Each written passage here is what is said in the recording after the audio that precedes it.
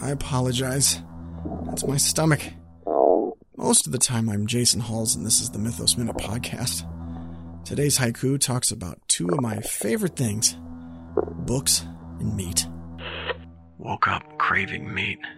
Must have been something I read, chewing at my mind. There's nothing wrong with needing a little red meat after a good book. It's like Hungry Man dinner for your brain. Woke up craving meat. Must have been something I read, chewing at my mind. I thought it was my stomach. Turns out it was in my head the whole time.